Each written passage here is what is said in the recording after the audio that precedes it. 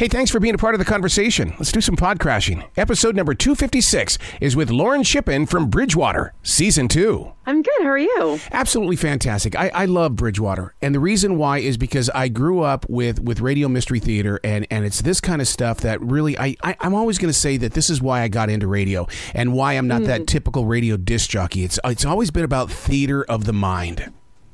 I love that. And thank you so much for saying that you enjoy it. That means a lot. The way you write it, and I know you're with Aaron, and I've been with Aaron so many times. I love that man. He knows that I love his writing and his skills as that guy who can draw pictures. But you're teamed up with a genius here, girl. Yeah, I mean, he is absolutely wonderful, and collaborating with him on this project has been a complete treat. I mean, his brain when it comes to folklore and monsters and creating this world that we've created in Bridgewater is just amazing to get to borrow for the time that we're working on this. And what's fun about this is that, first of all, it's a triangle of paranormal activities that include monsters, and each episode it has its own personality. That's what I love about it, is that it's like when you go into it, it might be a reminder of where you've been, but no, we're going someplace. Yeah, I mean, Aaron and I are both such huge fans of the X-Files, and I think that that's a really big inspiration point for this particular show and the way that we structured it, which is that it is a serialized story. There's a main character, an overarching plot arc that we are following, but then every episode we do want to explore a different corner of this Bridgewater triangle and a different monster, a different piece of folklore, and kind of keep that monster of the week flavor that the X-Files had. I'm glad you brought up X-Files because I sat there and really pondered on it for a long time going, if I bring it up, she's going to think I'm comparing it, and she's just going to go, I want out of this conversation. We're no, I will talk about the X-Files anytime. Mastering the art of fiction inside a podcast, because, so many times listeners are going there for the laugh, for the news, they're going there for the sports, but you have developed a relationship with your listeners that makes riding in a car or sitting in an office, that to me is what it's all about. I totally agree. And I really enjoy the phrase theater of the mind that you use. That's something I'm always thinking of as well. And one of my favorite things about getting to work in fiction podcasting specifically, I also write books and I've worked in a couple of other mediums, but fiction podcast is my bread and butter.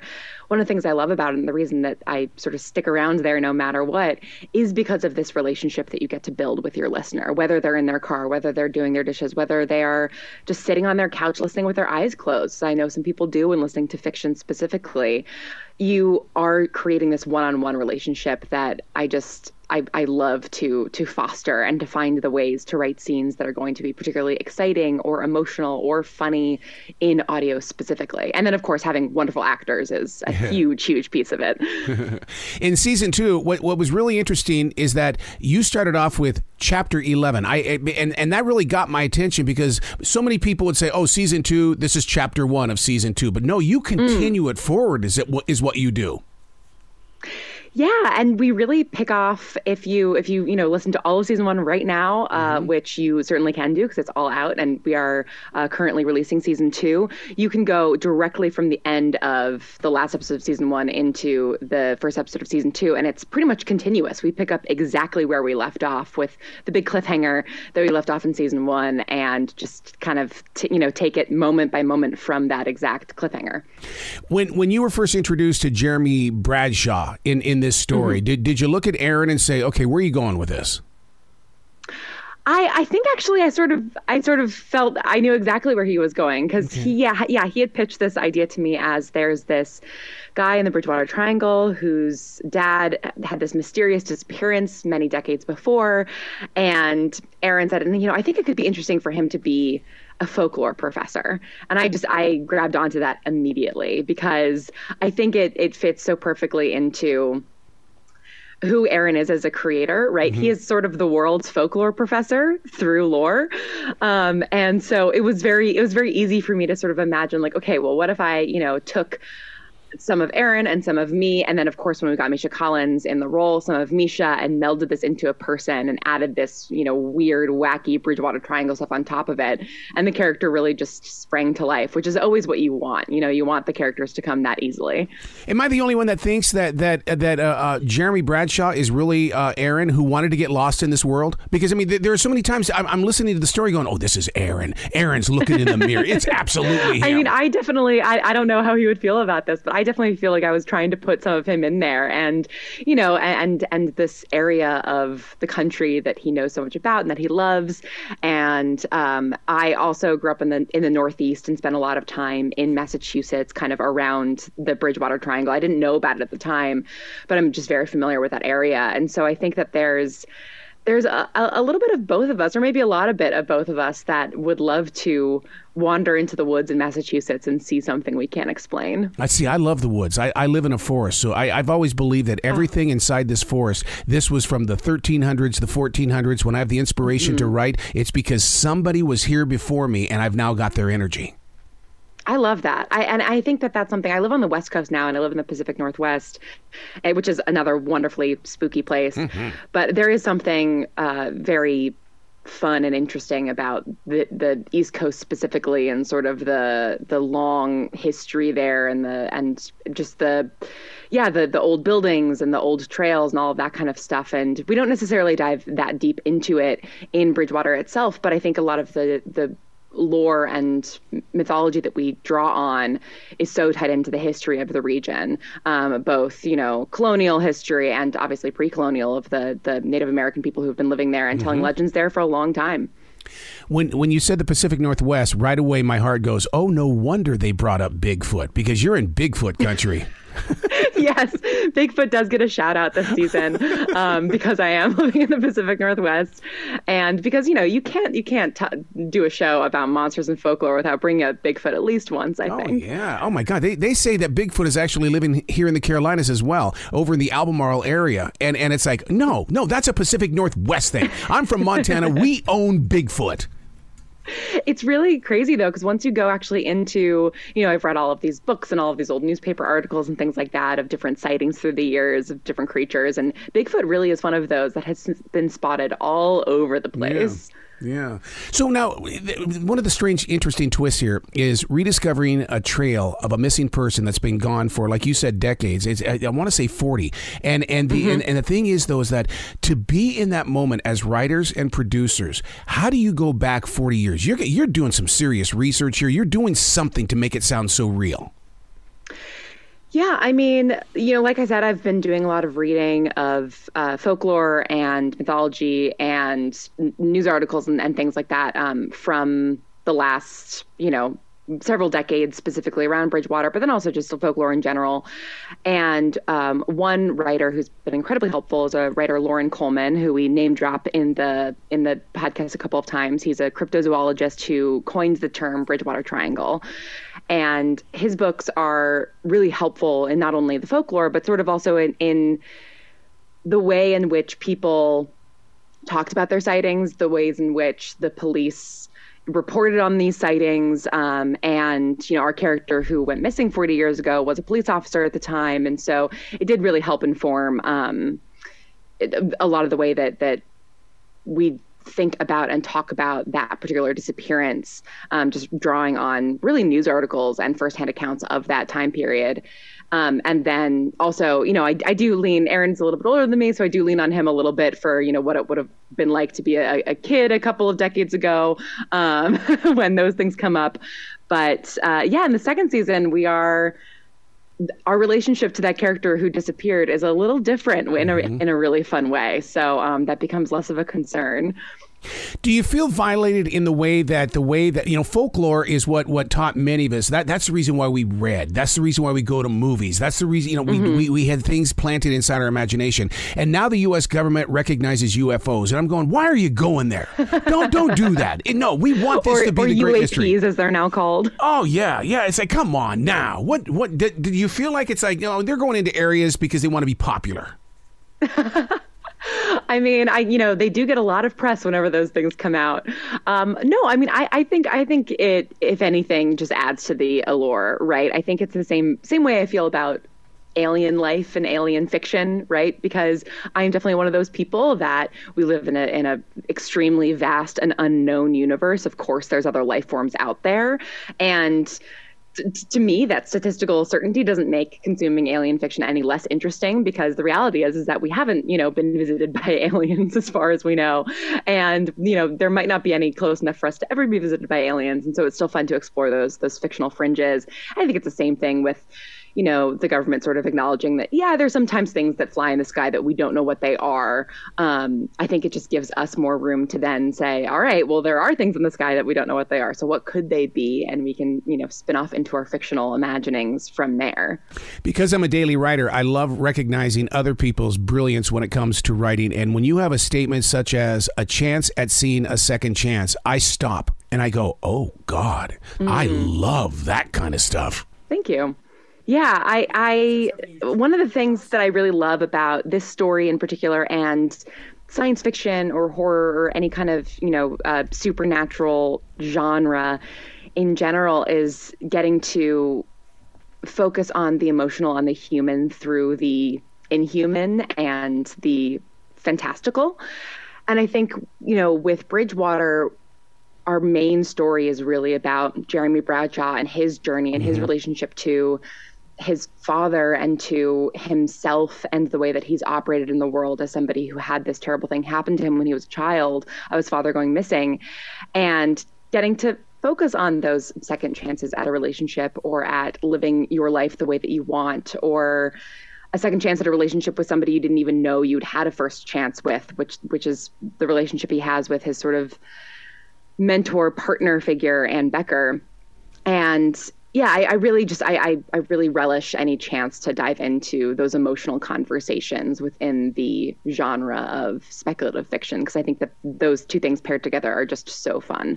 Let's talk about those characters and the development of the characters, because one of the things that fascinates me as a producer is the way that your characters are going through the story and sharing the story. They're not overacting. I'm not doing this. It's almost like we're in the center of this circle and they're having this nice, gentle conversation, and it just draws you in even more, because they're not overacting. They're giving you the story.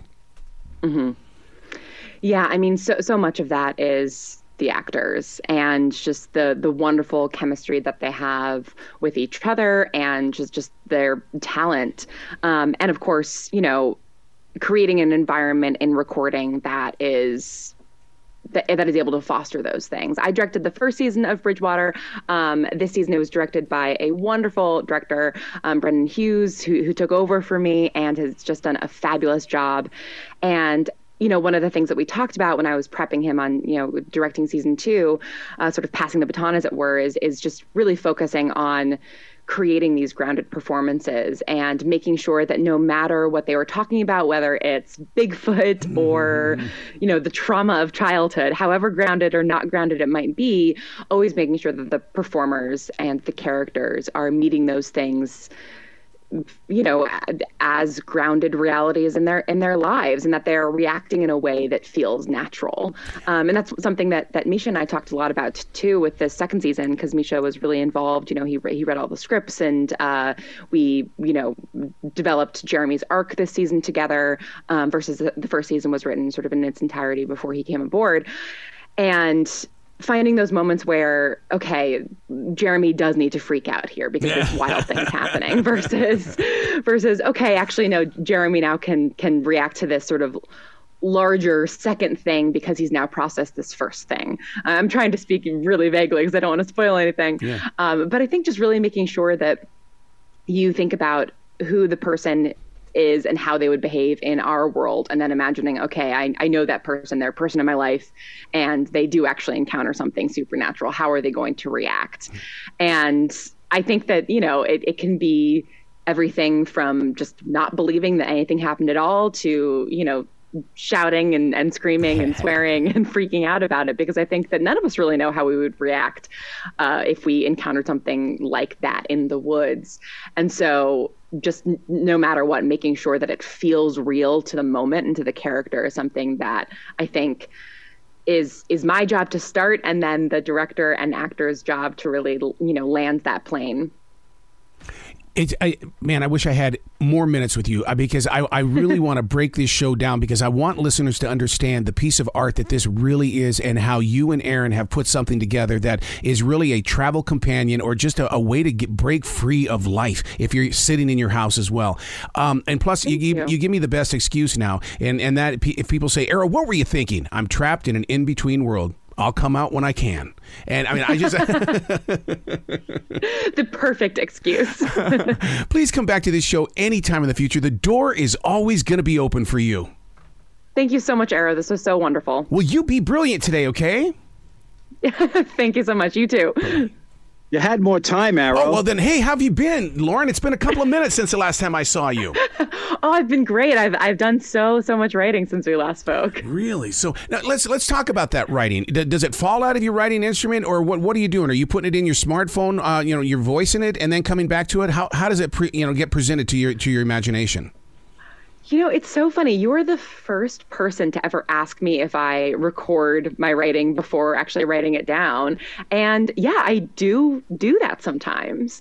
Sometimes if I am, doing something that is not sitting on my computer and typing, as I mostly do my writing that way, I will pull up the voice memo app on my phone and I will talk aloud through a conversation and then listen back to it later on and, type it up and make it actually something readable versus just my in the moment ramblings. But for the most part, it's like any other kind of writing. You sit down, you might have an outline, you might not. I'm not the greatest outliner in the world. So for Bridgewater, I had a broad strokes of what happened in each episode. But in terms of, scene to scene, I would sort of just find it as I went. And then if I am not recording sort of beforehand and finding the words that way, I will always go through the whole script and read it out loud and sort of, in my office, pretend to be each character and act each line out just so I can hear how it comes together. Because I think that's a good way to get that first gut check on how the dialogue is going to flow. Obviously, you can't get a full sense of it when you're just by yourself. But that can be really helpful to make sure that the things that I'm writing are coming out naturally, and always also encouraging actors to change things as they see fit, in order to fit into their natural speaking cadence, because I'm not a word perfect writer by any means, especially when it comes to dialogue. You want it to sound natural. And so the actor is the ultimate stopping point for all of that stuff. And so it needs to fit in their voice. And you've got to learn to trust that voice, because I also put it in a smartphone. And what I'll do is because I believe in stream thinking as it's happening, just get it down. And then I'll go for a walk through the forest and I'll listen to the thoughts going, okay, I can build on this. I don't like that. I can take away. Do you go for a walk? Do you sit in the car? What do you do? Oh, yeah. I mean, I have playlists for everything that I write. So that's usually actually one of my first bits of writing process work. It's not actually writing, but I will usually spend a good amount of time. Sometimes it's, a couple of hours and everything comes really quickly. Sometimes I'll take a couple of weeks and mull things over and listen to a bunch of music and figure out, what exactly the playlist is going to sound like. But for both season 1 and season 2, I had a playlist for Bridgewater that I created kind of before really sitting down and writing. And as, Aaron and I were talking about the season and building the story together. And then I go on, long walks around my neighborhood and listen to that playlist and think and just sort of I don't actually write anything down usually. I sort of let the thoughts come. And then the ones that are still sticking by the time I get back to my computer after my walk are the ones that, the cream has risen ideally. Is it a twist or a cliffhanger when Bradshaw and Beckers think the journey is over, and then we all, as listeners, get the gigantic butt? Oh gosh, I mean, I think it's both. I think now it's a twist because you can listen right through into season 2, and then there's more cliffhangers as we go along. But that really is the big twist at the end of season 1, is that things are not what they expect them to be. And then all of a sudden the questions that they thought they were asking become different questions entirely in season 2. And We're only a few episodes into season 2 currently, but as we go into it, we're going to be stepping into completely different territory compared to season 1. You know, it's a different. After that twist at the end of season 1, we are operating under completely different rules, and it was really fun to get to open up those doors and play with that. God, I love talking to you. You've just got the most positive energy about taking words and making stories, which then, to me, that's what music is all about. And this is just another form of music is what it is. Yeah, I completely agree. I mean, I'm a huge music fan. I was a music major in college, and it's such a driving force for my writing too. And so it's always wonderful to speak to somebody else who's equally as passionate about music. Oh my God. Okay, I have to say it. Please come back to the show anytime in the future. Thank you so much. I absolutely will. All right, you be brilliant today, okay? Thanks so much. Bye, you too. Arrow. Bye, Michael. Bye. You're a funny guy.